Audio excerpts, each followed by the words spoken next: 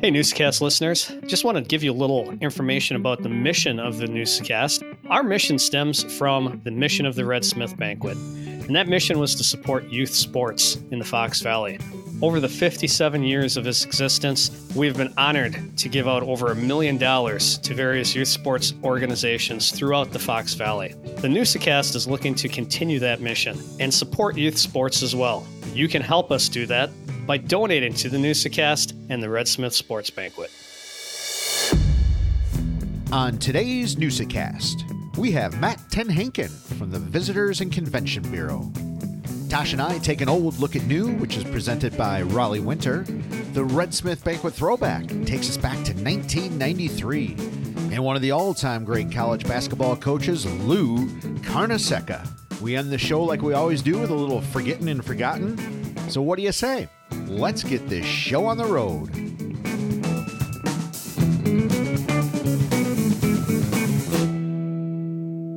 So a Red Smith story, not with one of the speakers or one of the big names over there.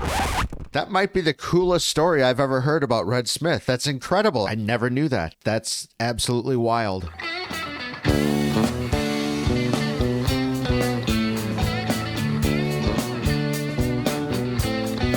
Welcome to the Newscast. What is a Newscast? It's where we bring local folk stories to life through conversation.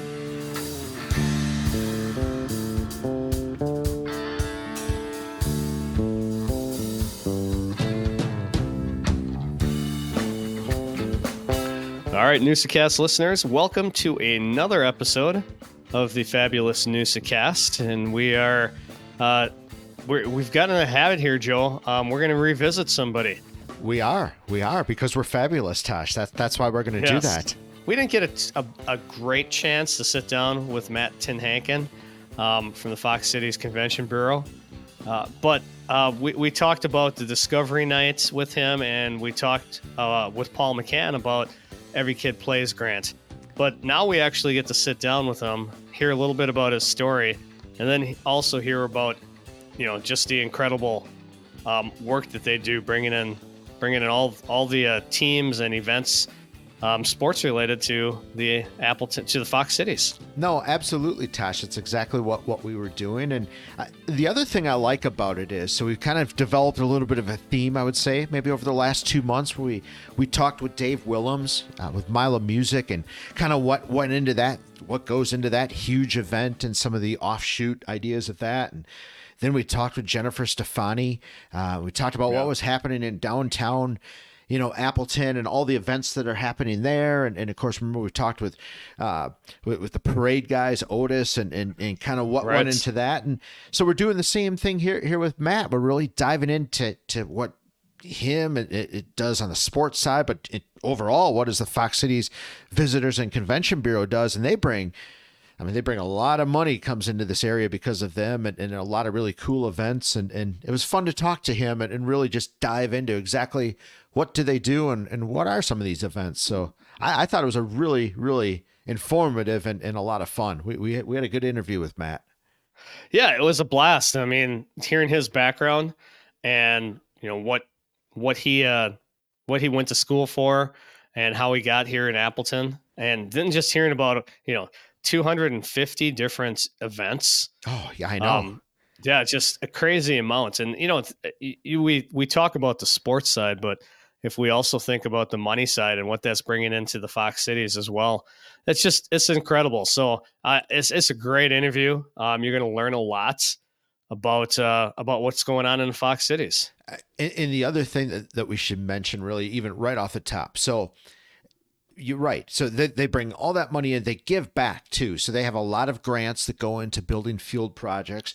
Red Smith has given, money that the both of us have worked kind of together to help field projects, scoreboards, things like that come into play. And with the Every Kid Plays grant and just the development of the fields and just the continuation of bringing the community along for the ride. It's working, yeah. Tosh. We're really, we've got something special, and I guess to steal from Jennifer Stefani, I don't know, maybe that's a little bit of that Houdini magic is sprinkled amongst all of us. Who knows?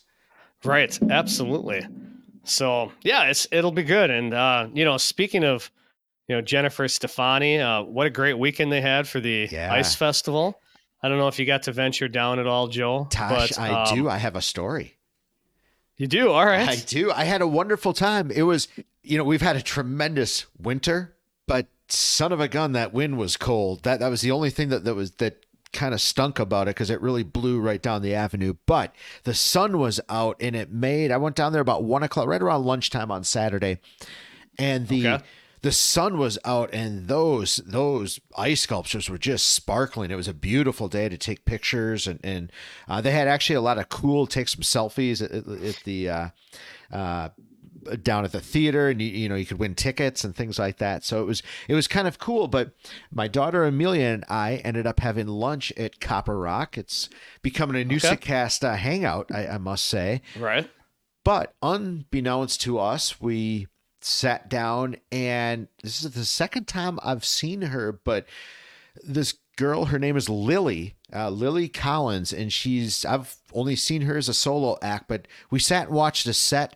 Tash, she is so talented. It's unbelievable. Beautiful voice, but her set list blew me away. It was the Beatles. It was Fleetwood Mac. It was Bob Marley. It was, it was just stuff that we really like. She was really, really cool. I've seen her a couple of times now, and I highly, highly, highly recommend Lily. I know she's on all the social pages, and maybe we'll try to connect as a Newsacast with her. But it was kind of cool. That's sort of the power of downtown. I had no idea she was playing, and we stumbled across that, and man, we had a great 1 hour set. It was awesome. Plus the food obviously is really, really good at Copper Rock. Oh, absolutely. It was packed downtown. Yeah. Saturday was it was a great day. Traffic traffic jam every single block. There's tons of people out. You could people watch. It was we've had some really, those sculptures could have been done by Saturday morning the way some of the weather's been. Right. It was perfect. It was cold Friday night. Then it started to warm up a little bit, and you got that nice sun and stuff. And it was a beautiful Saturday for the Appleton Ice Festival. No, I agree. It's cool. I love it. There's no better feeling walking downtown than when it's busy, when it's just the sidewalks are full, and that was happening Saturday for sure. That was awesome to see. Absolutely. And I also, we have to get 2 shout outs to 2 wrestling state champions from the area. Yeah. We have Liam Crook from Kaukauna, 165. He went undefeated for the season. Congratulations to him.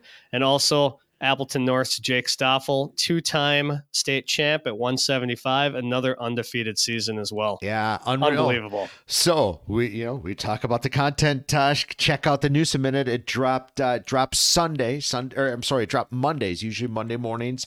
The Newsacast YouTube channel, and you can get it in podcast form as well. But we specifically talk about the wrestlers and Brock Arndt to finish second for Appleton North as well. Those guys, what a career! Yeah. Both of those guys were seniors and some of the best to ever come through.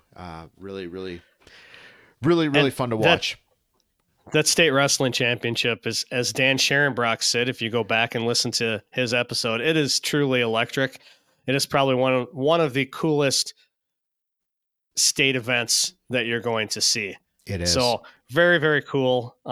Happy for all of those wrestlers who made it to state and got to compete. What an honor, and what a grind for a season. Those guys put in a lot. So fantastic to see. Yeah, they do. I mean, congrats, and that wraps up wrestling. We're right now in the thick of things with basketball. The girls are, when this comes out, they'll be into their sectionals, and the boys tournament now starts this week. So, obviously when this comes out, that'll be in full swing as well. So, yeah, the march to Madison. Hockey state tournament is next weekend as well. Sure. Couple local teams as far as we're concerned. Notre Dame Academy out of Green Bay.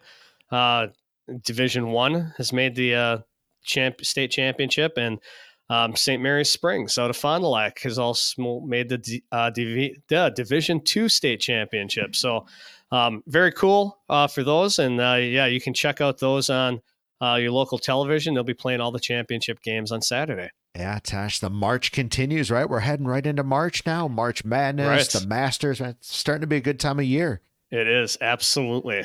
We have some really good basketball games, like you mentioned as well, Joe. Appleton East girls are playing Nina. They both Appleton East went to Superior on a 5-hour drive Wow. and knocked off Superior. So now they get to come back home and take on Nina, which is going to be a handful. But yeah, congratulations to the Appleton East girls, and good luck to them as they take on Nina this week as well. Was that a tournament game? Why did they go up to Superior? Yeah, that's holy cow. that was the first round of the tournament. Yeah, so I would say that's the a first bad draw. few rounds. That is a bad draw. Well, yeah, and Appleton East boys are on Friday heading to Eau Claire, playing Eau Claire Memorial. So that's another 3.5-hour drive. Wow. So yeah, they got some tough draws, but good luck to both of them. They're both playing some good basketball right now, just like a lot of the other teams. I mean, Xavier girls are playing fantastic right now. The FVL boys are playing very well. They're number 2 seed. So yeah, we'll have a lot of sports to talk about over the course of the next week here in the Fox Cities. Yeah, it's nuts, Tash. I mean, these kids are so good. These teams are so good in every sport. I mean, we rattle a lot of these schools off for each sport. Football, they're great, and volleyball, they're great, and hoops, girls, boys, whatever. It's cool to see. It's a lot of fun to watch. We say it 100 times. You see the gym lights on, the football lights on. Stop. It's going to be a good game. Absolutely. I don't know. I guess I need to go catch a game, and you and I. Well, before we do that, we should probably take an old look at new, you think? That sounds like a good idea, Joe. It's that time again, once again, for an old look at new, brought to you by Raleigh Winter and Associates, celebrating 55 years. Did you know that in 1962, an Appleton junior high school teacher with a strong work ethic started a residential realty company? His name, Raleigh Winter. 3 generations later, the Winters still hold true to a strong work ethic and an excellent reputation in the community. Today, Raleigh Winter and Associates remain actively involved in providing retail, office, and industrial users an affordable, well-designed working environment through the creation and/or acquisition of quality real estate in the Fox Cities and even beyond new. So what do you say? Let's take an old look at new.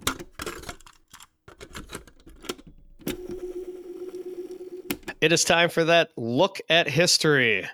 Here in Northeast Wisconsin, we're Wisconsiners. Sometimes we venture out, but we try to stick around and see what's happening, at least here in the States. So, Joe, what do you have for an old look at new this week? Well, Tash, I think I accomplished the mission of taking a look at something here in northeastern Wisconsin, and it stemmed from the conversation that we're going to hear from Matt Haken from the Visitors and Convention Bureau, and we were just talking about tourism, and one of the things we mentioned was how important the airport was, and we all, it has a big expansion going on right now. We all fly in and out of there, and we've noticed a lot of planes coming in there, but if you go back to 1963, Tash, there was no airport out there. There was nothing out there.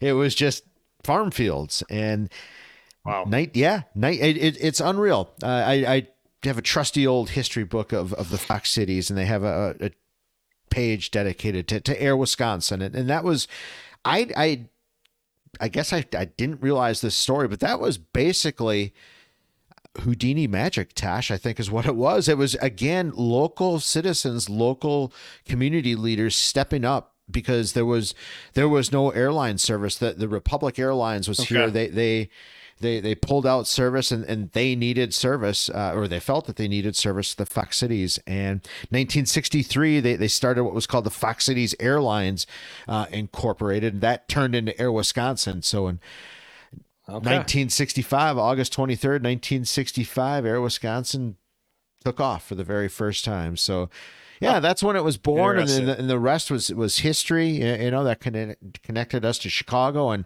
now look at that airport. It's incredible to see the flights, and Allegiant flies in. I don't know how many times a day, and it's really cool to see. So, yeah, Air Wisconsin back. Nice airport. Yeah, that's a little look at it new, and thank you to Matt for triggering that idea. But Tosh, how about you? What are you taking a look at? Well, it's Milwaukee. I know it's an hour and a half, 2 hours away, but it does have ties back up here to Oshkosh now with the Wisconsin Herd. But March 1st, 1985, Herb Cole purchased Milwaukee Bucks for $18 million. That was it, $18 million, which is absolutely crazy that in 1985, even think in 1985 that the Bucks were only worth $18 million. Right.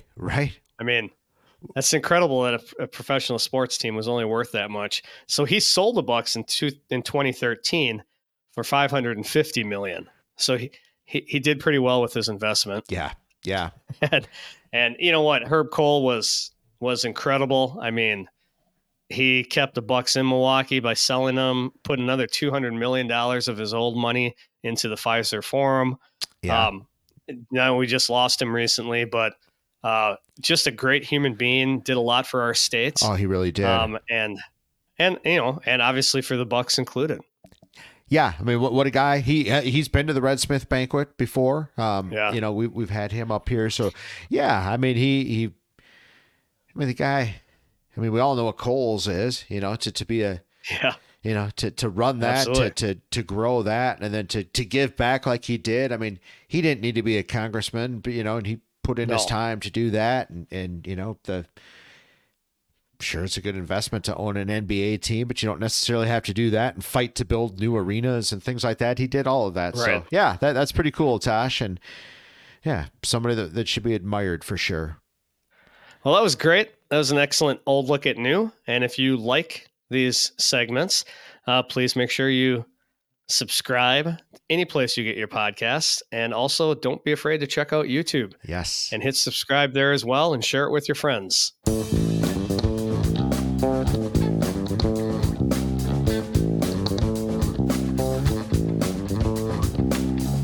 We actually get to sit down with Matt Haken from the Fox Cities Convention Bureau, hear about, you know, just the incredible work that they do, bringing in all the teams and events, sports related to the Fox Cities. Yeah, cool. How you doing? Everything going well?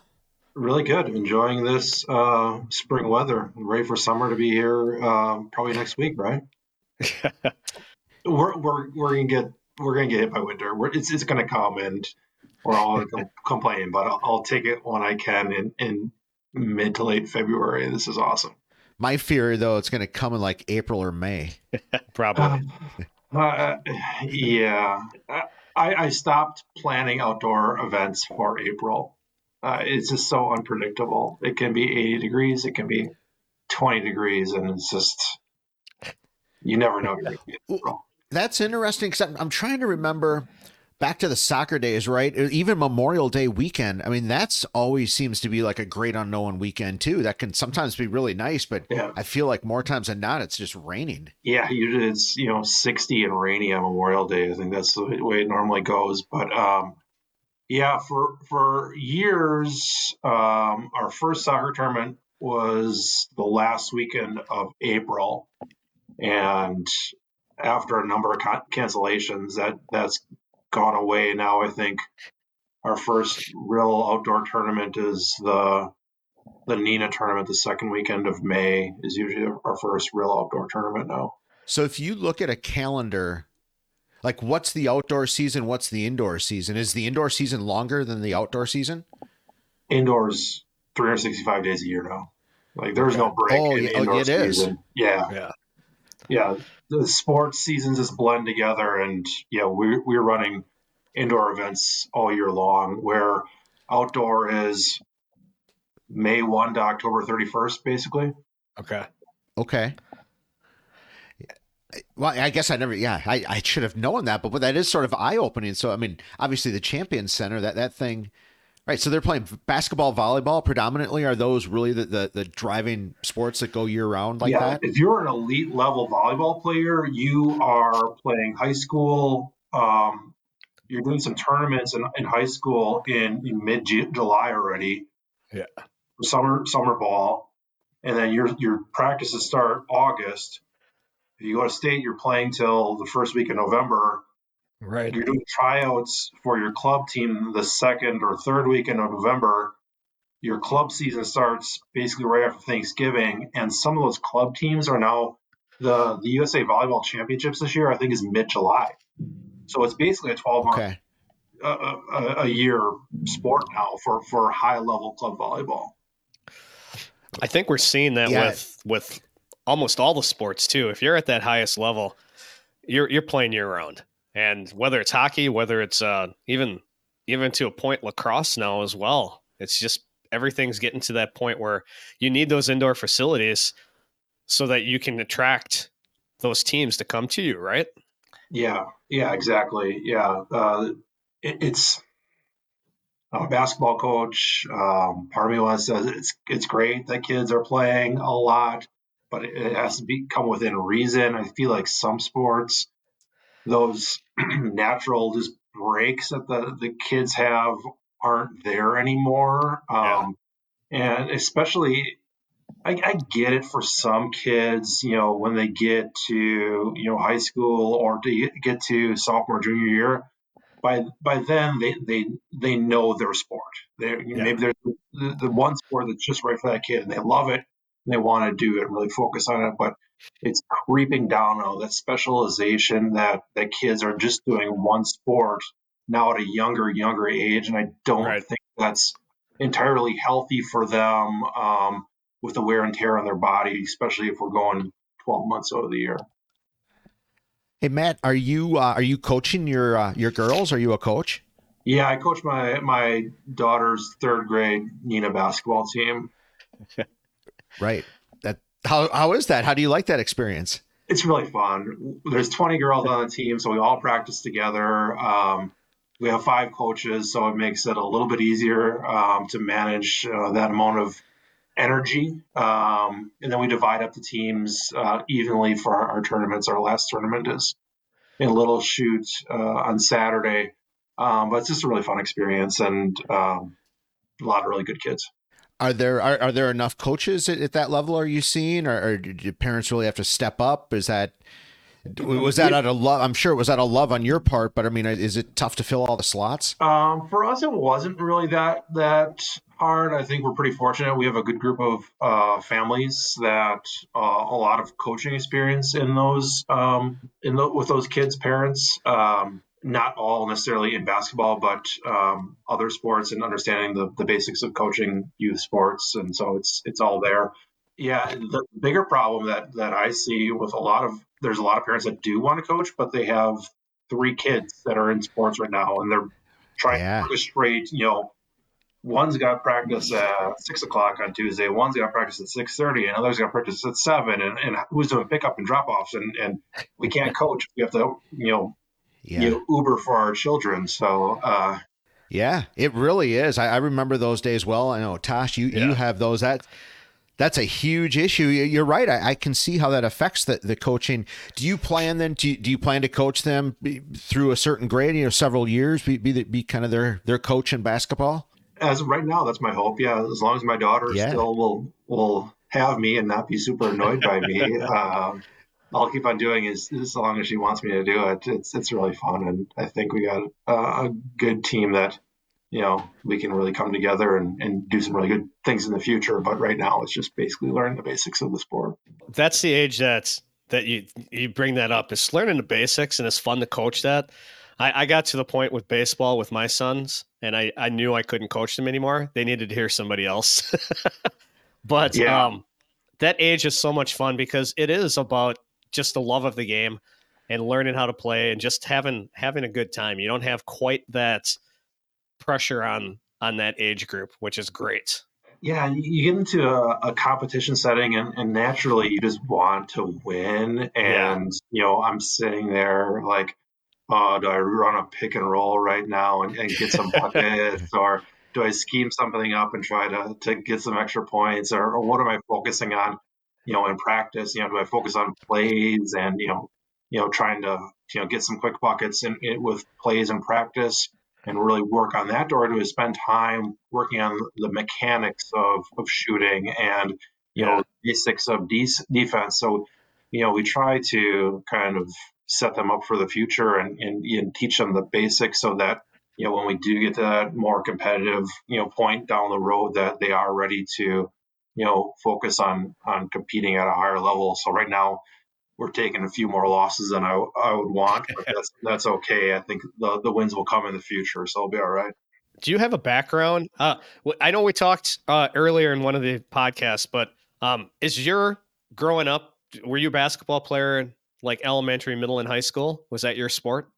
Yeah, basketball was my main sport. Okay. I played probably first grade through high school, and then I played 2 years at UB Sheboygan. So All right. played quite a bit of basketball. I played football in high school. Played baseball up until ninth grade. I played golf in high school. Okay. Actually, at UB Sheboygan, they needed people on the tennis team, and my buddy on the basketball team and I were shooting around the gym in the spring, and the coach came and was like, guys, we need two more players to do fifth and sixth singles. Do you want to be on the tennis team? I'm like, I haven't played tennis since gym class in high school. I have no clue what I'm doing. But I was a college tennis player, I guess. There you So go. Yeah, no big deal, right? Yeah, so a little bit of everything. Just had Okay. an incredible love for sports, and all that comes with it is have so many great memories and learn so many main things that I still carry with me today in everything I do in life. So um, pursuing a career in sports was something that really excited me and has been a great now 20 plus year career. Yeah, Tosh was right. We had you on. Yeah, I think you were probably, well, it was right around that Discovery night, which was pretty cool. Mm-hmm.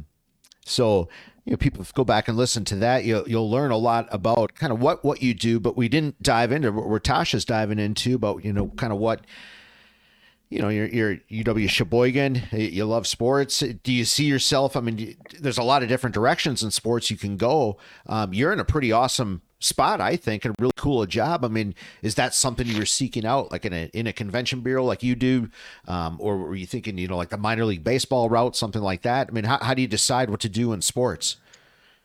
Yeah, I'll be honest. I was never seeking out this position, and honestly, the world of sports tourism, convention and visitors bureaus, the business of youth sports was something I really didn't know existed in college, and really has blown up in the last 10, 15, 20 years as tournament play and travel sports have just increased so much. When I was in college at lacrosse, getting my undergrad degree in sport management, I, like probably a lot of my classmates and probably a lot of people that are interested in sports, automatically gravitated towards the highest levels. So I want to be in pro sports. I want to work at a Division I college. I want to work for the Packers or the Lakers or the Cowboys. I want to work for the best teams. I want to be the general manager. I want to be the best.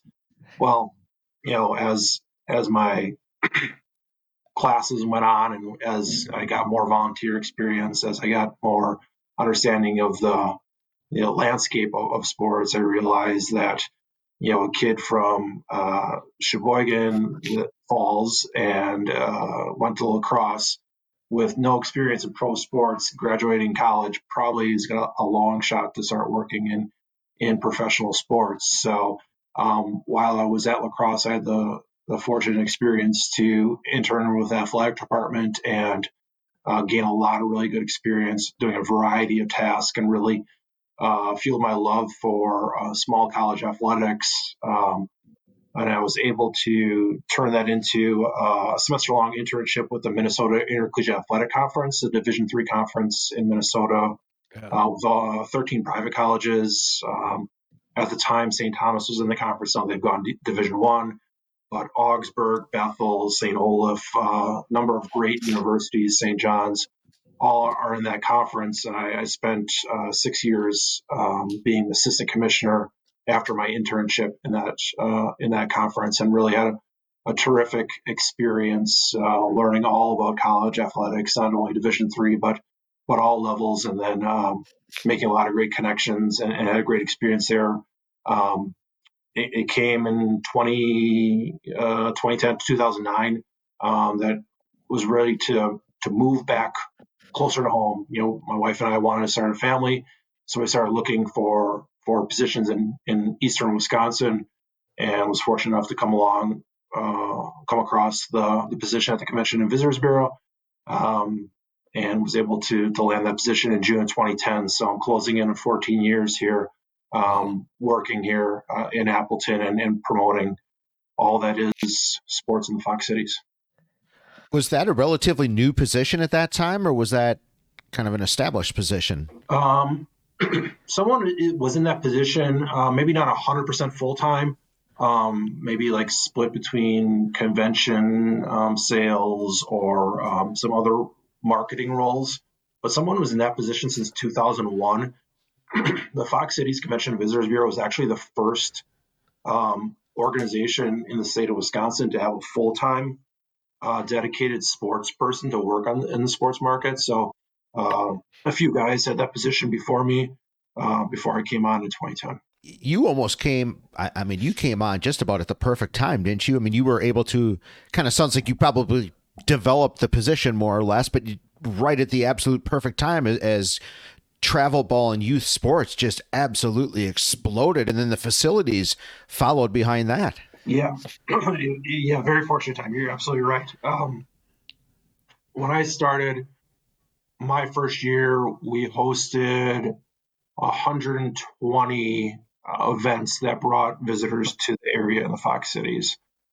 Wow. In 2023, we hosted 240. So we doubled it. In 14 years, we've doubled it.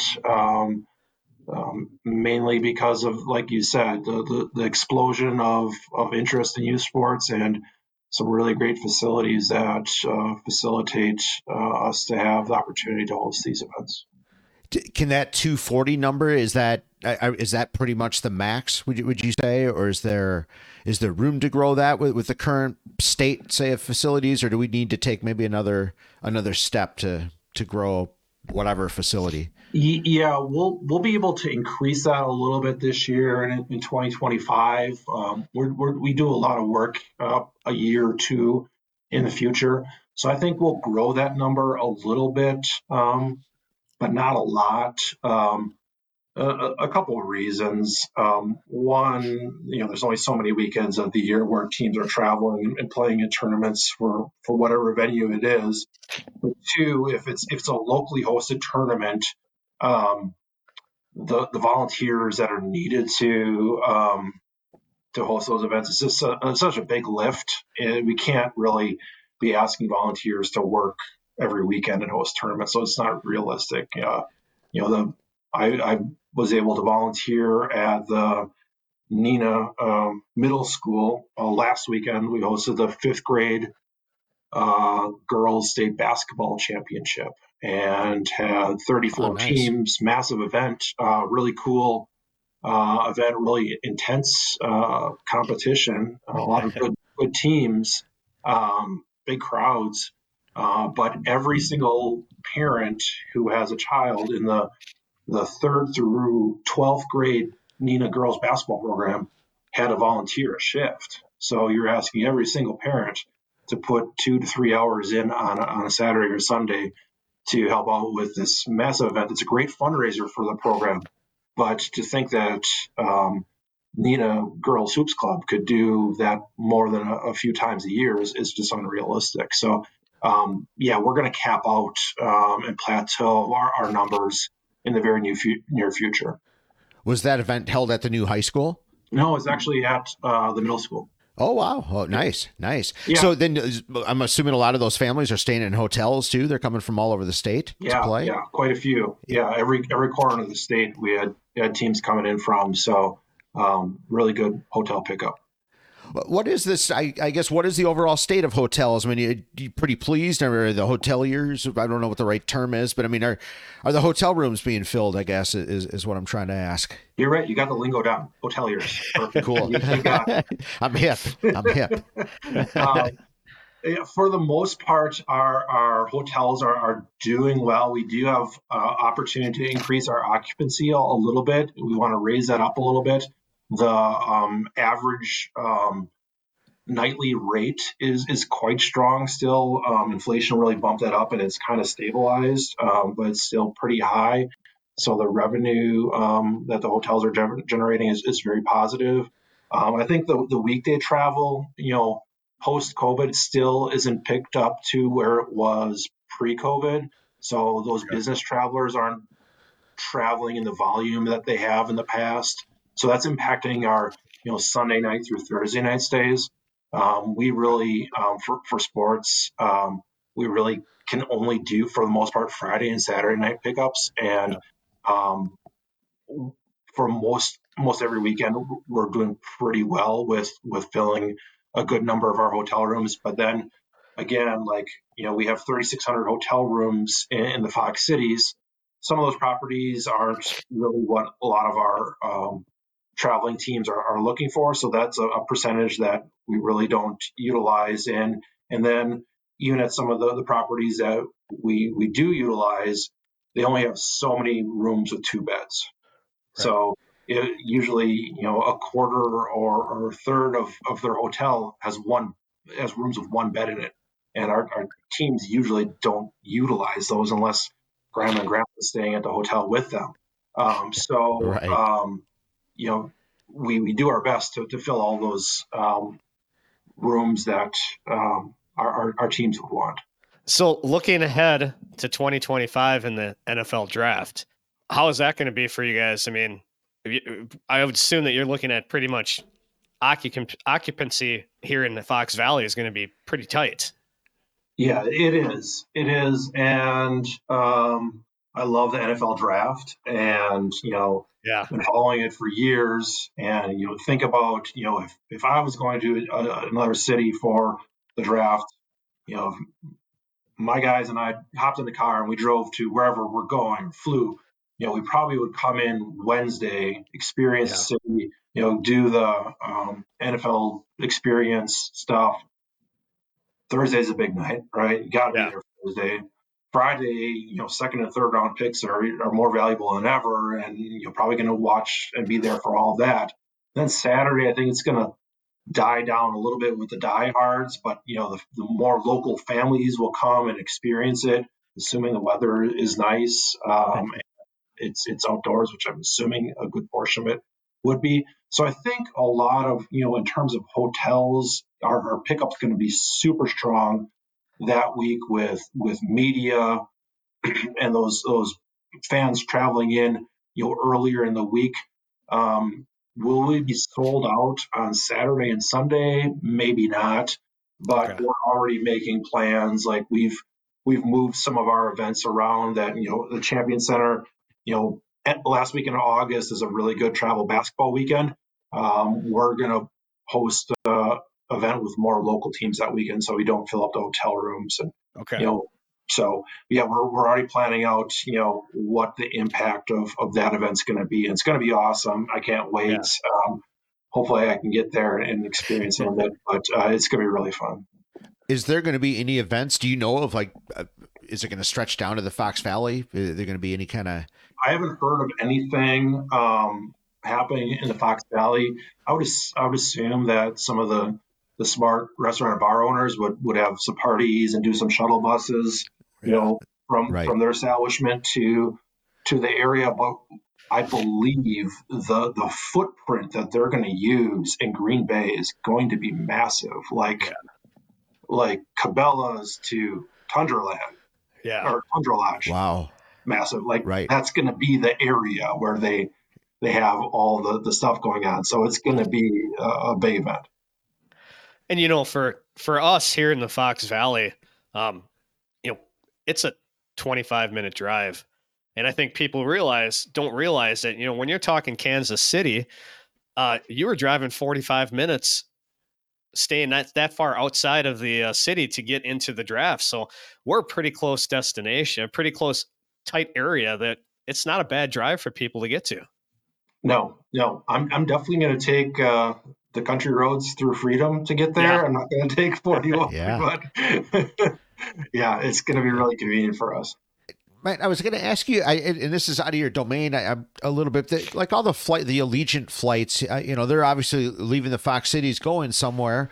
But are we bringing anybody, like, say, from Nashville, or are people coming here, I guess, on those flights to specifically, the other way, the reverse way, to come visit us? Yeah, they are. There's a handful of teams that have competed in the Fox Cities that have used, ATW for events to come here. A lot of our, we had a World Axe and Knife Throwing. A lot of those folks flew in on a number of those flights. So definitely benefiting from the success that ATW has had. They are a fantastic partner of ours, and hopefully they keep on adding more flights so we can keep on bringing more people in, and then all of us can go to our favorite destinations.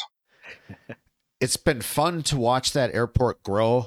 This will tell you how old I am. I can remember my dad bringing me out when I was, I don't know, 7, 8 years old in the 70s. You could literally walk out and walk right up into the airplane, at night after they're parked there, and they would go out the next morning. You could just walk into the airplane and look, and then they just leave. And to see what it's growing to now, and the expansion that's going on, it really is pretty cool. It's kind of neat to see. So yeah, I agree. Yeah, it's a nice I airport. love flying out of ATW. The worst thing about it, I usually fly 5 or 6 times a year for going to trade shows or events around the country.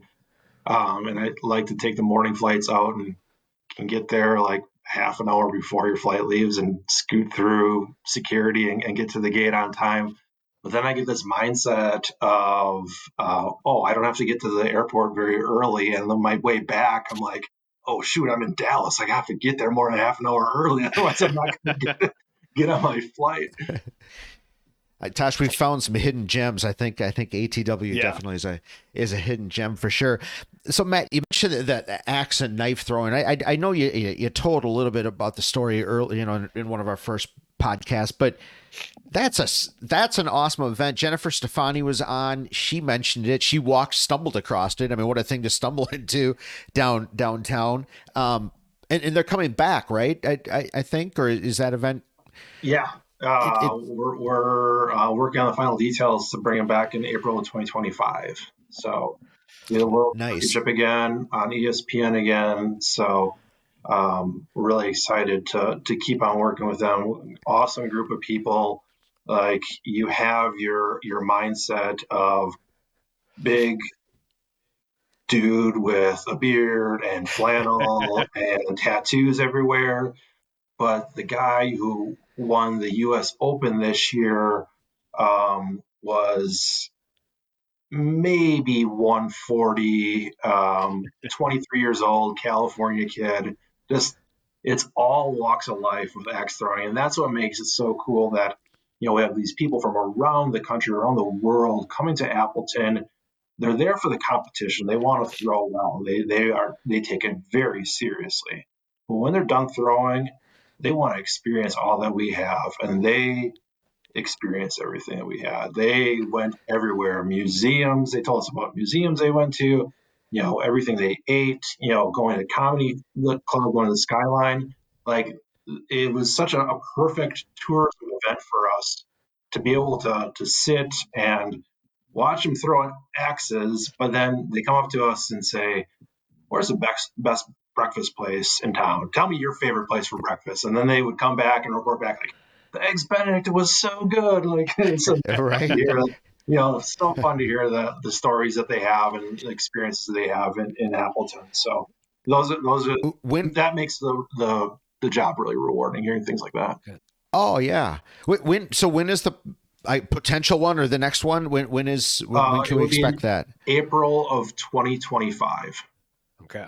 Yeah. Okay. April of 2025. I'm definitely going to check that out. Excellent. And those guys, they just stay right downtown, walk over to the convention center and chuck axes and knives? Yeah, I think they pretty much sell out the Paper Valley, and then they stay, at hotels around the area too, a smattering around the area. Some have a group of throwers that they stay together and they get an Airbnb, and they're Sure. Oh they're all yeah. over town.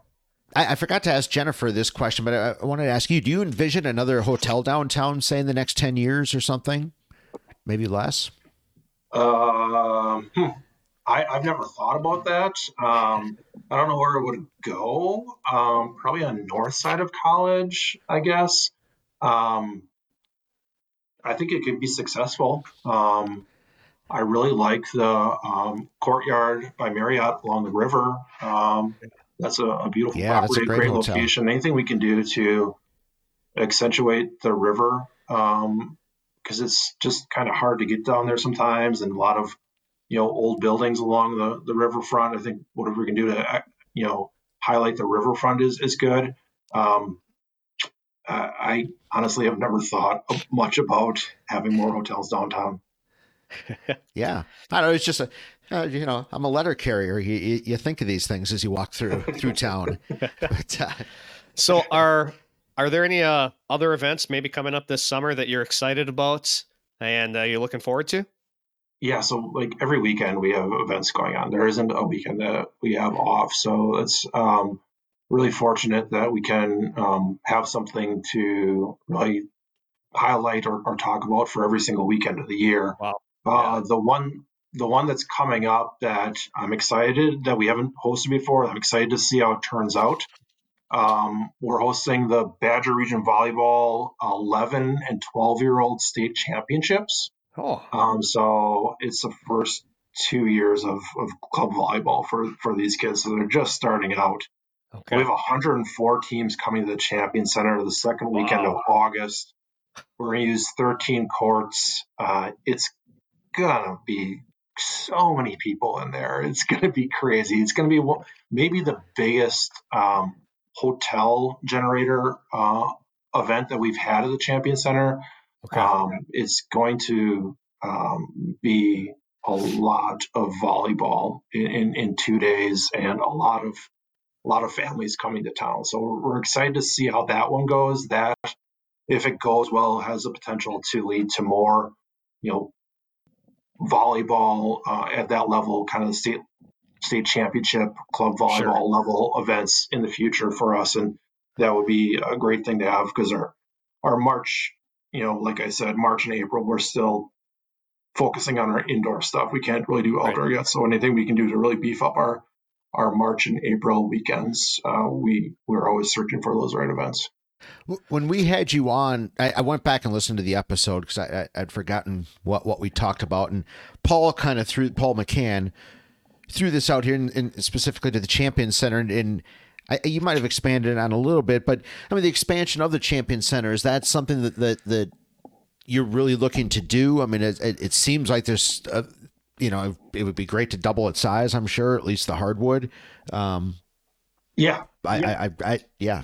that's something we are seriously going after right now. We want to add 4 more basketball courts or 8 more volleyball courts, make the Champion Center the destination in the Midwest for sure, one of the top ones in the country, for not only core sports but ice sports as well. And the way we can do that with the expansion is, we would have 16 permanent volleyball courts with that Wow. addition, and that would allow us to keep the current field house and the addition running volleyball really through March into April, maybe even May. Then we can keep our seasonal arena ice longer and put the seasonal arena ice in earlier in October.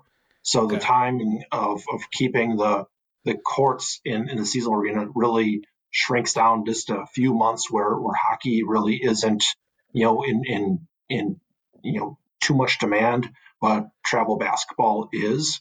So, even though we'd be adding the court sports, the the ice sports would benefit from it as well.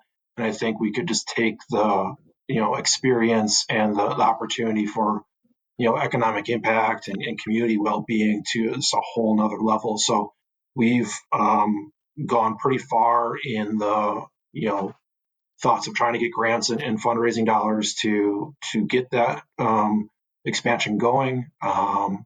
And we've got the drawings, we have the plans, or we're close. So we're hopeful that in 2024 that that becomes a reality. Boy, that'd be incredible. Yeah. When you talk about that, about it as a destination, especially for volleyball, I think about, my son's played. I one that played travel soccer, one that played travel lacrosse. So we would find ourselves once or twice a year down in Indiana at the Grand Park Complex. To me, just the most incredible sports camp complex in the nation that I've seen is that place. It's just unbelievable. But I remember when it started from nothing, there was maybe one or two hotels around there to what it is out now. I haven't been down there in a while, but I have buddies that have kids that are, going down there for volleyball, and they're telling me stories of just the expansion. And it's a real thing that if the Fox Cities became a volleyball destination, I think the explosion is real. You can see that happening over the years in different parts of the country. Yeah, there's some communities that are just natural tourism destinations that have venues that are similar. Myrtle Beach and Gatlinburg, Tennessee have really nice indoor facilities. Those are already, Wisconsin Dells type communities that are bringing in visitors. But then you have like Westfield, Indiana. Like you would have never stepped foot in Westfield, Indiana, if it wasn't for Grand Park. But it was corn. It was nothing but corn. Yeah, it's super flat. There's nothing there. But they're on the northern tip of the Indianapolis suburbs and fairly affluent communities around them. And their mayor back in the day had really a brilliant mindset of trying to draw these families to their community to develop their economy, and they've done a fantastic job with it. Not only do they have a million outdoor fields and I think it's 3 full-size soccer fields under one roof, which is just ridiculous. They have an 8-court basketball facility there too that hosts, Nike EYBL tournaments and Under Armour circuit tournaments all summer long. So they do fantastic work.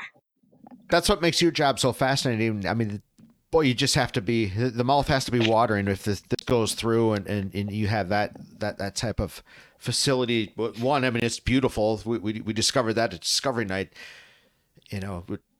Champion Center is incredible. It's a first class facility. Absolutely. And to be able to add on to that, it's just it's that's a hidden gem as well, Tosh. We're discovering things. So I guess a question for you is, how do you sell the Fox Cities when you're competing with places like that, for instance? Yeah. So we go to 5 or 6 trade shows a year and we have speed dates. So I'm doing one first weekend in April in Las Vegas. I'll have 40 10-minute meetings over the course of 2.5 days. My brain will be absolutely scrambled eggs when I leave there because it's a meeting with USA Hockey, then a meeting with a group that does triathlons, then a meeting with a group that does travel baseball, then a meeting in a group that does volleyball, and just back to back to back to back, trying to keep them right and talking about different things every time. And what I always try to hit on with selling the Fox Cities is we are the perfect community for you to bring your young children to compete. Right. We are safe. We are affordable. We are easy to get around. Yeah. We don't have massive water parks, but we also don't have super high prices. We don't have skyscrapers, but we don't have really horrible crime or snarling traffic. So that's the sell. It's nothing flashy. Okay. It's what many families want now. If someone says my 12-year-old is the best figure skater in the country, I need to go to this competition. If we're going to host that competition, your focus is going to be on this event.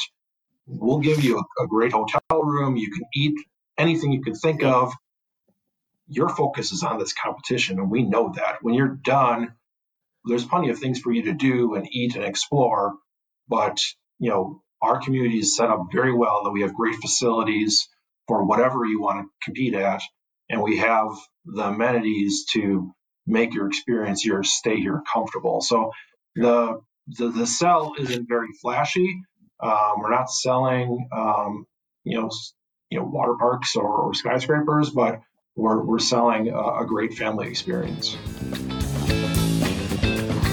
Hey, NusaCast listeners, you can find every episode on Apple Podcasts, Spotify, or YouTube. Please help us grow by subscribing or sharing the NusaCast with friends, or follow us on Facebook, X, TikTok, or Instagram. I should have mentioned this. I mean, you're the sports. We're talking all sports, but I mean, you guys at the Convention Bureau as a whole do a heck of a lot more than just sports to bring people here and conventions here. I mean, how is the convention picking up since COVID now? A couple of years since COVID, are the numbers, are they stronger? Are they going up? What is definitely growing? Good. The convention seasons are kind of seasonal. They really hit it hard in the fall and the spring, not so much in the summer or over the holidays, but it's definitely picking back up again. We got 2 full-time staff members that are focused on conventions, so they're doing good. So we have 9 in our office now. Myself and Abby McDaniel is our sports marketing manager. We focus on sports. At 2 in convention, we have 2 that are marketing, leisure travel, social media. And then we have a kind of visitor center, a little bit of jack of all trades person, the finance director, and our executive director, Pam Seidel. So we have a really good team. We do a lot of work for having 9 people in the office. Oh gosh, yeah. You guys really do. The social is interesting, isn't it? In your 14 years, that's really changed, hasn't it? Just that whole aspect and how you attract people, and it's a whole new world. It is a whole new world, and it's really hard to keep up with. And I don't spend much time trying to keep up with it, but I know that it's a significant amount of the work that we're putting into there, because it's so important. Yeah. If you can do that and do that well, boy, but you can reap the rewards for sure. Yeah, we're trying to tell our story to anyone and everyone. What's the avenue that you do that? Is it, newspapers or the radio or magazines or websites or social media or TV? Like, there's so many different places to go, and social media is now, pushed its way to the forefront of being a great way to tell our story to many, many people for a very affordable price. Yeah, no, your website I go on your website all the time if I'm looking for something to do in the Fox Cities, that's the website I go to just to look. And there's a lot to do. Yeah, what's going on this weekend? Yeah, absolutely. Oh, I love that for sure. Yeah. For sure. And I mean, we obviously should be playing in the snow, but there's a lot of great, the trail systems over the 14 years you've been here, the biking. I've told that story a million times, but I mean, biking around here is so much improved in 14 years as well. Trestle bridges. The trail network has really, really joined together very nicely. There was a smattering of trails all over the place, and they've done a really conscientious effort of connecting those trails and making it so much nicer and scenic for bikers, runners, walkers. Yeah, it's great for us as residents. Is that something where people would come and stay? And I mean, there would be enough to do. I mean, I would think there's enough to do in the Fox Cities if you're a biker to bike, and enough restaurants and enough water space, and downtown Neenah, downtown Appleton, places like that. B&Bs to stay. I would think it is a nice weekend to come here and do those kind of activities. Yeah, definitely something we promote. That it's easy to get on all our trails through the area, and then whatever it is you may enjoy doing when you're done on the trails, we have it for you in great supply and in a short distance, and definitely a story that we tell through all our channels. So we had Jennifer Stefani on. We talked to Dave Willems. Those are big events that they kind of work, together with each other. You bring events to the Paper Valley and the convention center down there. Are you guys all kind of woven together? Do you work together pretty closely with ADI and with Mile of Music during that time of year, helping each other out? Yeah, for sure. Yeah, those are great partners of ours. Dave and Jennifer are incredible people. I helped Dave launch Bike to the Beat back in the day before it was Sure. called Bike to the Beat. We're trying I to. did that this past year and I loved it. Yeah, fantastic. Yeah, Yeah, it was we're good. we're trying to get a adult volleyball tournament off the ground for Mile Music Weekend this year at the Champion Center. We want to do alumni tournament, so you can play with your high school team or your club team and play in a tournament against other alums. So for the post college crowd, that they can play in a tournament from say 9 a.m. to 3 p.m. on the Saturday of Mile Music, and then they can go out and explore Mile Music afterwards. So That's we're cool. just putting the finishing touches on that one, trying to get that set and launch that in the next couple of days. So that's exciting, and hopefully will lead to big things in the future too. We kind of asked you this before, and I don't know, just a weird, curious question that I always have. Like, how do these ideas come to you just to put these events together? Do you guys sit in a room and just brainstorm? Do you, I don't know, sit in the shower and have an event pop in your head? I mean, how do they pop out? How do the, then just, how do you apply it and just make it happen or get it out of your head and make it real? There's a variety of ways. I don't know. I'm just always just like exploring what other people are doing, but then also like I can't shut my brain off, and so I'll think of these things at 9 o'clock tonight, and I'll come up with some idea and start sketching things out, and just Yeah. bring all the pieces together. And for every event that does come together and work out well, there's just as many that happen one year and fail, or they never even come to fruition because of whatever reason. So, yeah, it's a lot of trial and error, variety of ways.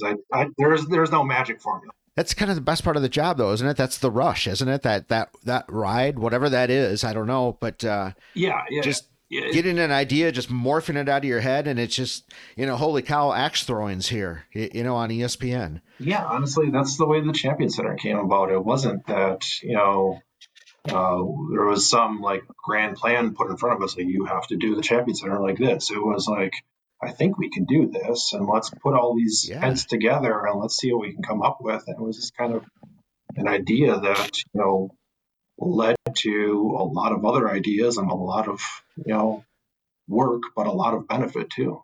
You're on the newscast after all. I mean, Tosh and I are just that's exactly what we did. We have no idea what we're doing, but we thought, hey, it's kind of a cool idea.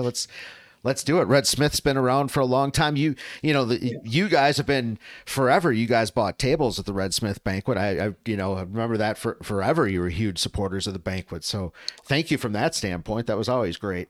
So a Red Smith story, not with one of the speakers or one of the big names that were there, but it was probably 2015, 2016.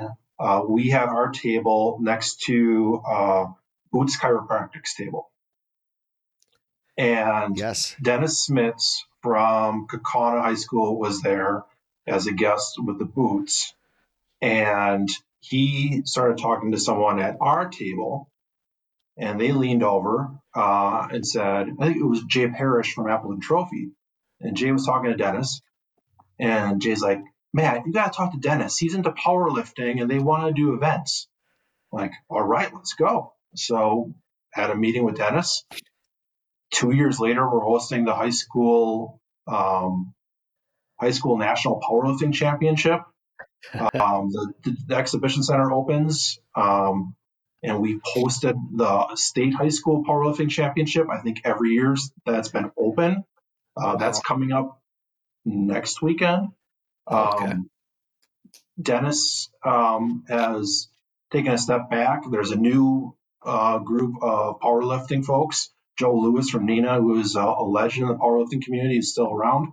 But Quentin Meyer, who is with USA Limitless, he's a powerlifter. He's hosting a number of events at his own gym, but he's going to host a regional powerlifting championship at the exhibition center in June, and he's going to host the high school national championship again in March of 2025. So the one conversation at the Red Smith banquet has now led to incredible 10 plus events, literally millions of dollars coming into the Appleton community because of what you guys did with Red Smith. That might be the coolest story I've ever heard about Red Smith. That's incredible. I honestly never knew that. That's absolutely wild. Yeah. Just getting people in a room, just relaxing and talking and opening up seems to always lead to something. Yeah. It's weird. That's what I think about all the time with this. When you just have conversation and people you reminisce and you talk about just different things that are interesting in the community. I just feel like it's just, I don't know, relaxed, natural conversation. It's truly amazing either what you learn or what comes out of it. So whatever we can do to facilitate, those conversations, it doesn't have to be us three talking, but if you know someone and I know someone and say, you guys should talk because you both have a lot in common, you never know that can come. So maybe you can make a Noosa cast happy hour. We can all get together. Yeah, there we go. Hey, we like happy hours. Tosh. Yeah, you can absolutely. lead the beer selection.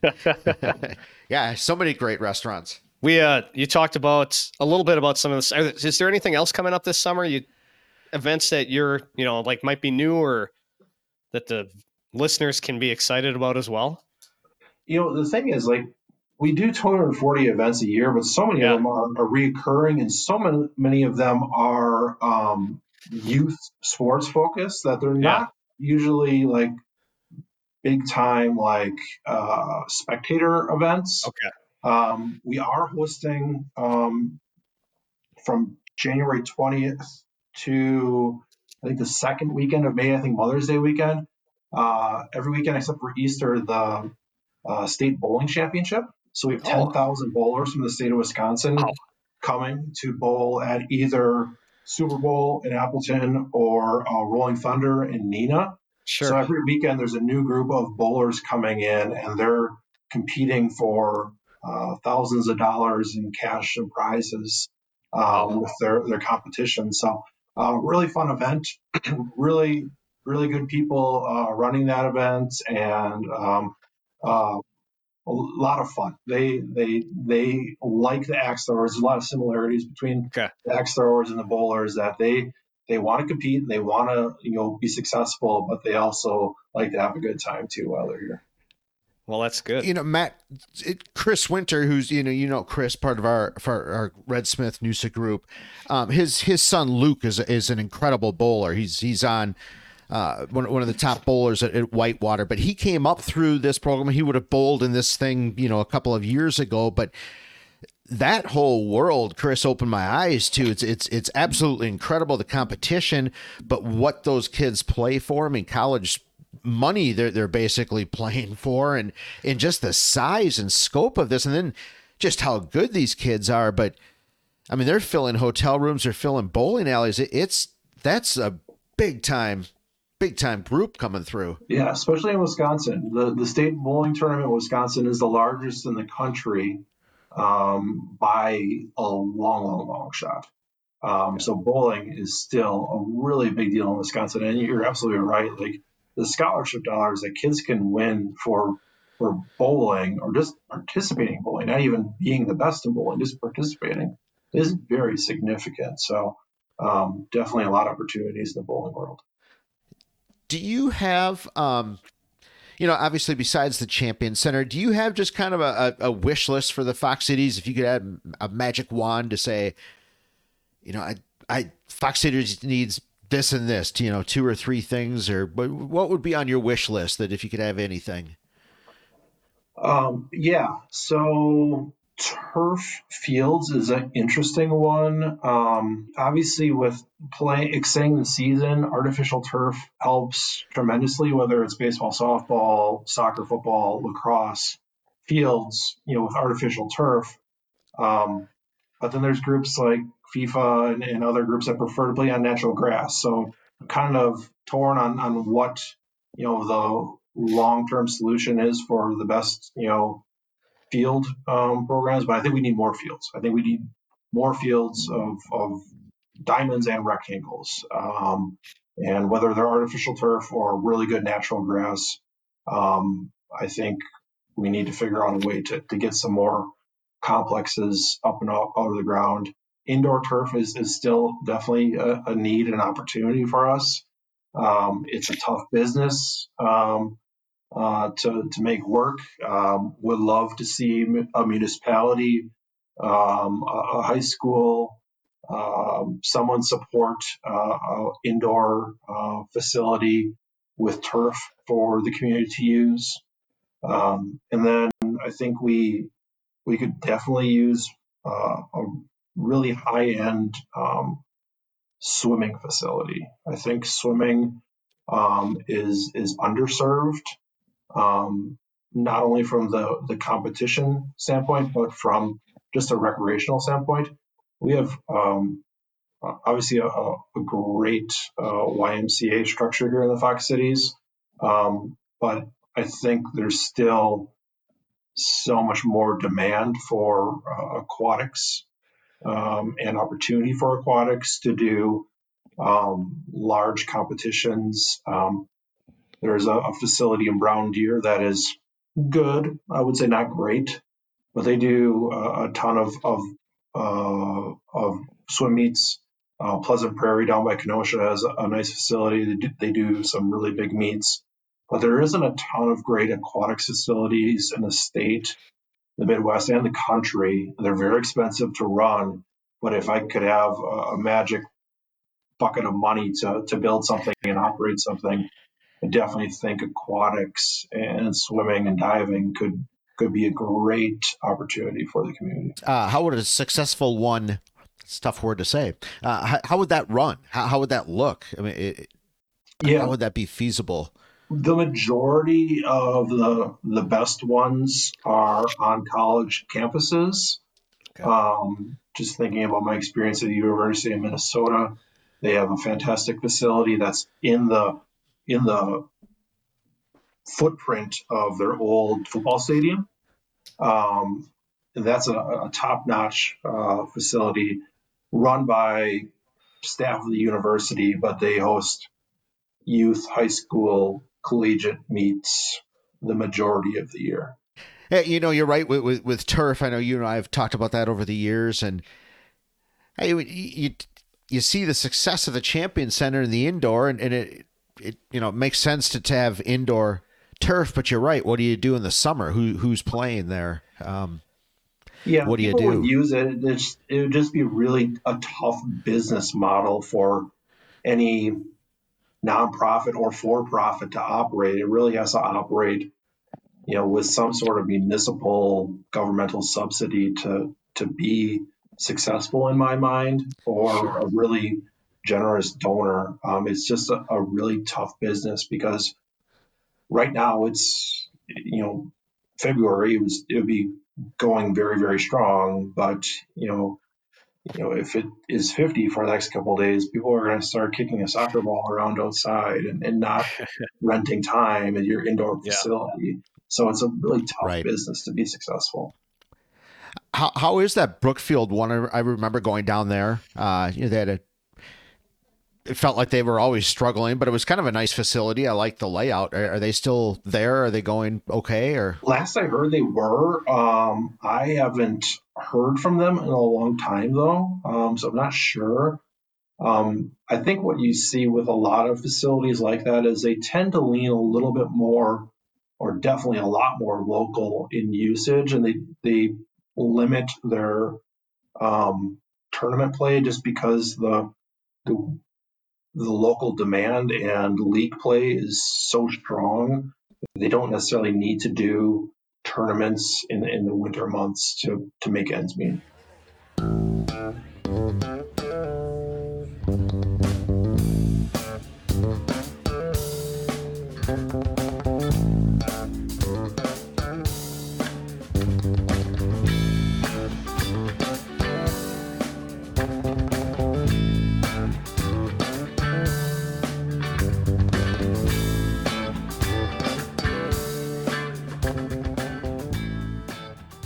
well, Matt, this was great to get you. This is really kind of what we were looking for. Is just to kind of understand kind of this, where we are in the Fox Cities, kind of a look at some of these great facilities, and then just a look at how you came here and how you became part of the community and kind of what you're doing, what your story is. So thank you. Yeah, thank you. This has been great. It's always great to talk to you guys. I am a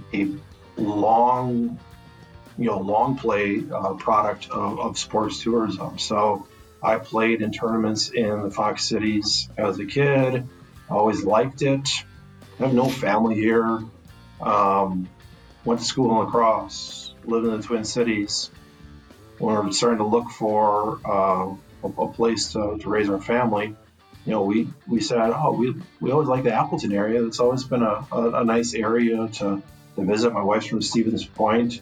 I'm from the Sheboygan area, and this is kind of middle ground. But we had no family here. I had some friends that lived in the area, and everyone spoke highly of it. We always liked visiting them, and so we had a positive experience, playing sports in the Fox Cities as a kid.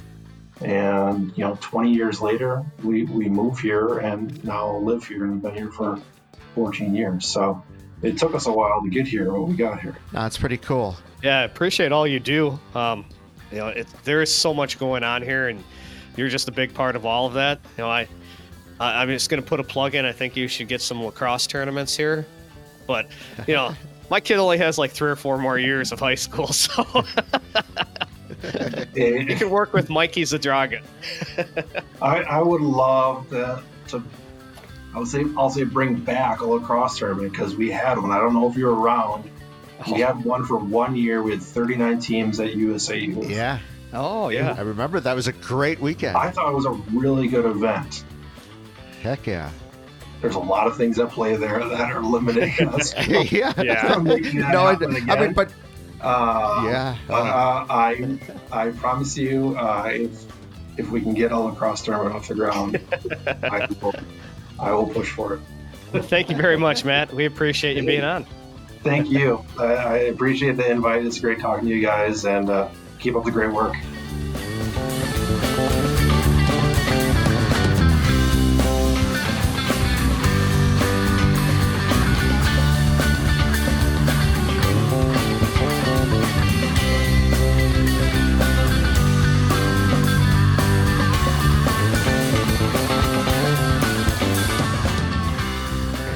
All right, Newsacast listeners, this week we are going back to the Throwback with a preview to March Madness, which is coming up very shortly. We get to sit in front of our TVs and pretend that we're sick so we can watch basketball on Thursday and Friday, or we pretend that we're working at work while we watch basketball on Thursday and Friday. Yeah, exactly. The 14th and 15th. So some say that's the best time of year. To preview that, we are going back to what year, Joe? No, Tosh, you threw me off with a tough question. Let's go with 1993, Tosh. 1993. 1993. And we are looking at Lou Carnesecca, who was the winningest coach in St. John's history. In fact, in 1993, that was the year after he was elected into the Basketball Hall of Fame in 1992. Nice. Yeah, I mean, Tosh, when he was at at St. John's. Those were the teams that was in the wheelhouse when we were watching. At least I was watching college basketball. Those mid-'80s teams when you had Georgetown with Patrick Ewing, and you had, you had Raleigh Massimino running around, and you had all the teams. Some legends, Dukes in North Carolina, and the games were just unbelievable. College basketball games. And yeah, he was Lou Carnesecca was just one of those characters. I mean, the coaches, basketball kind of more than anything, in college basketball really more than anything, the coaches are almost the characters, aren't they, of that sport. And Lou had a distinct face with those glasses and just a short little guy. And yeah. And I mean, didn't realize until I was looking at he's still alive. He's 99 years old. Just had his birthday, January 25th. Yeah. So 99 years old, still around. And he had some, probably one of the more famous NBA players for coming out of St. John's was Chris Mullin, who went on to have a decent NBA career as well. So you're going to enjoy this, Luke Carnesecca. And if you remember those times, you're our age, and it was a fun episode. Tosh, when you told me that he was still alive, I almost dropped dead myself. I thought Lou was old in 1985. Lou is 99. Unbelievable. But yeah, he was here at the Red Smith Sports Award banquet in 1993 at the Paper Valley Hotel. Jerry Kramer received the Red Smith Award that year. Steve Palermo, who has a great story, we'll tell that here in the next couple of weeks for sure. He received the Nice Guy Award, and then Lou Carnesecca was the main speaker that year. So yeah, sit back and enjoy Lou, and don't forget right below you there, hit that subscribe button. In the meantime, enjoy Lou Carnesecca.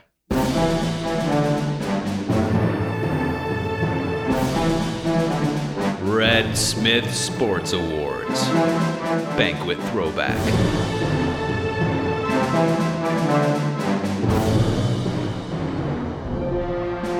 The Red Smith Award, of course, goes to someone who has made some unique contributions to sport in Wisconsin, and also epitomizes the great values that Red Smith exhibited.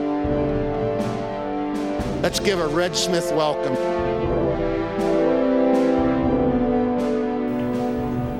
We're very fortunate tonight to have one of the greatest basketball coaches of all time in the history of basketball in the United States to be our speaker. A big hand to Mr. Lou Carnesecca.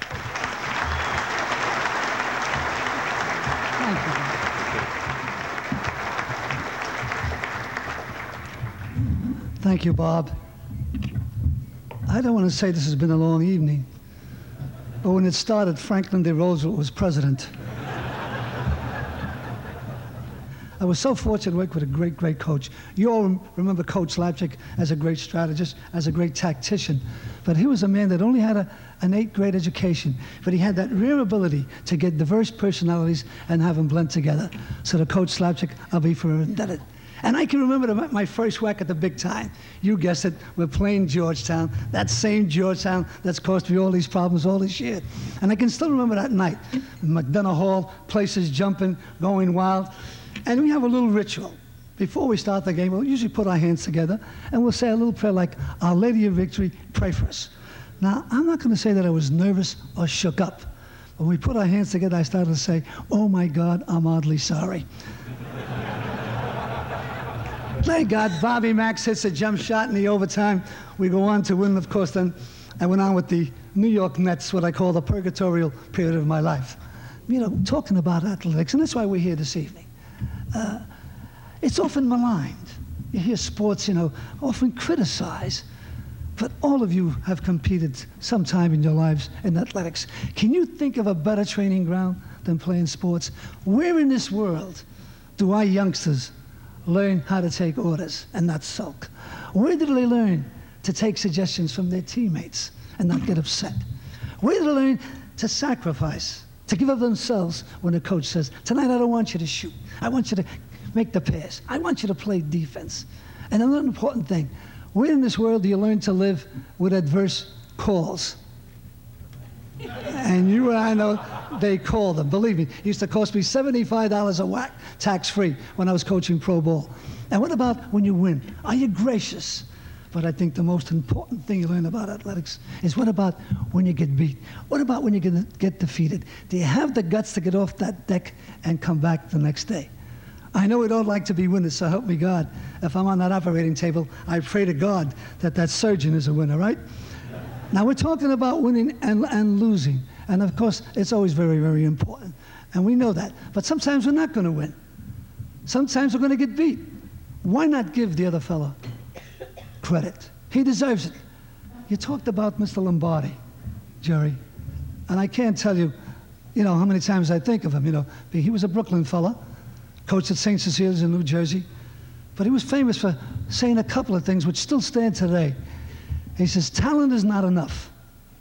You have to work hard. The second thing is you have to get along with people. And he was so right. And he mentioned something else, though, pressure. And I can't tell you how correct he was. Ladies and gentlemen, I think many times you hear a player say he choked, he lumped up. I think that's one of the unkindest things that ever can be said. Because put that certain player in that certain situation on numerous occasions, he's going to come through. Especially when they're rookies. Of course they're nervous. Of course they're going to flunder. But put that guy in that same situation, he's going to come through with flying colors. Ladies and gentlemen, you have this affair, and it's no doubt, it's been a huge success. And why? Because of athletics. It's one of the greatest common denominators there is. We're all here to pay tribute, yes, but because we really love sports. Now the victories, the defeats, they're going to be forgotten. But just think of all the marvelous relationships you built up with your friends, with your children. Why? Because of sports. I certainly hope that you'll never lose this feeling, because the cordiality, the warmth that is here this evening, I hope that will last a lifetime. I thank you for your support. I salute you, and I wish this program continued success. Thank you very much.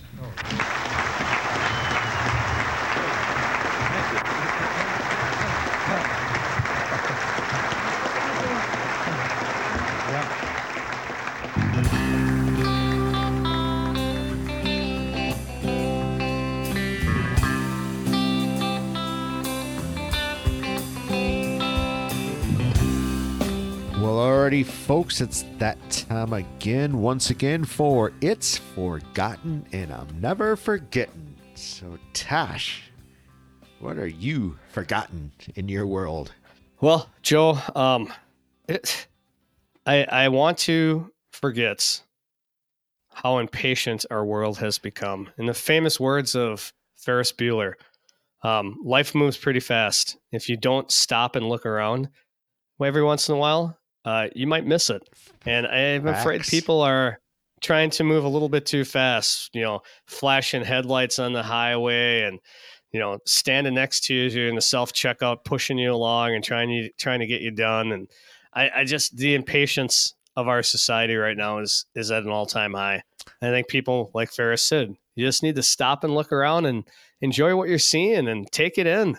I live Not that way be so now, impatient. Tash. I agree. Stop and smell the roses, right? Isn't that a saying? That is, absolutely. Yeah, absolutely. So we need to relax, as Aaron Rodgers once said to the Packer fans, right? Yeah, and he was correct. But no, there's a lot of truth in that, Tash. I try to I take that in a lot. I try to concentrate on that. And that really does, it makes life a lot better because, I don't know, you got to pull the humor out of how to just don't take stuff so seriously, right? Stuff happens, right? Stuff happens. Right. In fact, enjoy yourself. Absolutely. For sure. In fact, Tosh, it's almost, you and I did not plan this, but mine actually tags right along with yours. And in fact, it gives an example of, I think these folks implemented what you said and they didn't freak out, but it's, I went out to dinner on Saturday night, and we had a young server. talking to her. She was just out of high school, but really, really nice girl. I think she's going to have a great career. She had a great personality. You know, she took it serious. She just knew how to talk to people. In fact, Tash, she said something that you and I always say about she likes to have conversations. And I thought I was kind of blown away by somebody 18 or 19 years old saying that. But anyway, she, you know, won a powder day, and there was a table next to us with a young family. And Tosh, I do forget this because you and I have both been servers, bartenders, whatever, back in a previous life. And I'm sure this has happened to us. And this is what's forgotten for me was that life. But it came screeching back to me because she spilled a drink right down the back of the little boy. And the family handled it beautifully. They did not freak out. You know, I could tell she was rattled. It was just, you know, it's just, it happens to any server. It's just, it is what it is. Yeah, absolutely. Yeah. But I, as you were telling the story about stopping to smell the roses, this family the kid handled it great. You know, it was a bad situation handled really well. And it reminded me that I had forgotten that I was a server or a bartender at one time. And I'm kind of glad I have great memories and met a lot of great people. I'm glad I'm not that anymore. So I'm glad that's forgotten. Yeah. Well, with every forgotten Tash, you know, we're never going to forget something. So what are you never forgetting? Well, today, which is February 25th, when we're recording this, which is a Sunday, there was a really cool event, and the Chicago Blackhawks retired a number of Chris Chelios. Nice. Chris Chelios was may truly be one of the best American players ever. And I was just thinking back watching this about watching Chris Chelios play, because Chris Chelios grew up in Chicago. He played for the Badgers. Then he went on and spent a number of years with the Canadians. Obviously, 9 years with the Blackhawks that they retired his number. Then another 9 years with the Red Wings. And then still came back and played another year with the Atlanta Thrashers, which people may not remember that team, but then got into, you know, front office and coaching and stuff. But truly a great American player. He was great with the Badgers, played on the 1984 Olympic team. Just, you know, he was an awesome player to watch. And I remember watching him growing up. So, you know, those childhood players that you get to see, you don't want to forget those times watching those guys while you were growing up. Yeah, absolutely. I'm glad you recognized that. Yeah, that is cool, right? To see a player, a Hall of Fame, one of the best ever to play, just to see his career start to finish and get to enjoy it. Yeah, that's a special thing. I love that about sports, and you know, that's one of the great things. So yeah, that was cool. I saw some of the clips of that, and that was cool to see. The Barstool Chicago guys, they talk about him all the time. So it's tip of the cap to him. And it also worked out for the Blackhawks. I mean, talking about having record numbers tickets today, Patty Kane came back with the Red Wings playing, and it was his first game back in Chicago after he got traded. So there was a huge thing going on there. So yeah, what a weekend for Chicago Blackhawks. I mean, this was a huge day today with Patty Kane coming back and then Chris Chelios getting his number retired. So Joe, what about you? What do you never forgetting? Well, Tash, I'm never forgetting, and again, my male routes, they've had, and in this incredible weather that we've had, the maple syrup has been running, Tash, and the bags are filling, and I'm never forgetting. I had one great weekend, and this was years ago of making maple syrup, and if nothing else came out of that weekend, it opened my eyes to the fact that actual maple syrup from a tree is the most wonderful taste maybe ever in the whole entire world. It's not Aunt Jemima or whatever else we have, Log Cabin, whatever else name brand is out there. That's what I grew up on. That's what I thought maple syrup was. And no, it's not. Corn syrup. Yeah, exactly. So I am never forgetting, Tash, the process of making maple syrup, but just real maple syrup, Tash. And it's never thought I'd say it here close to the end of February here now. Maple syrup is running and going. It's unbelievable.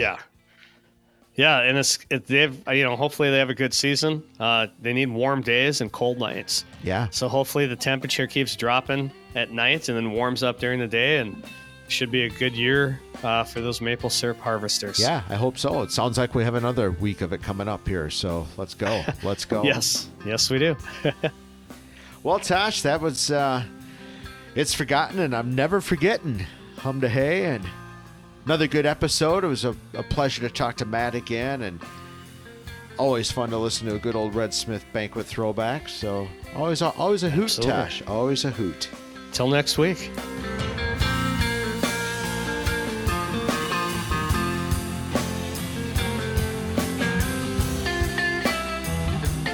Thank you for listening to another great episode of the Noosacast. We'd really appreciate it if you hit up our social pages, subscribe, like, follow, and don't be afraid to engage. Head over to our YouTube channel to get exclusive content like the full interviews and speeches from the past Red Smith banquets.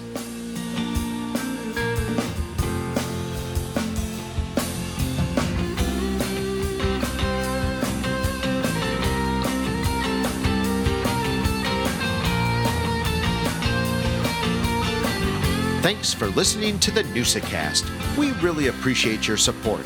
If you haven't subscribed yet, please do so and tell a friend. A huge thank you to Digstown for all the music in today's episode. Catch a gig or find them on Spotify. Help us grow by subscribing wherever you get your pods or sharing the Noosacast. Follow us on Facebook, X, TikTok, or Instagram. One of the best ways to help us grow is to leave a 5-star review on Apple Podcasts or Spotify. Northeastern Wisconsin Sports Advancement is a 501c3 organization. Our mission is to raise money, provide support, and bring greater awareness for youth sports organizations in Northeast Wisconsin. We do this primarily through the Red Smith Sports Award Banquet and the Noosacast.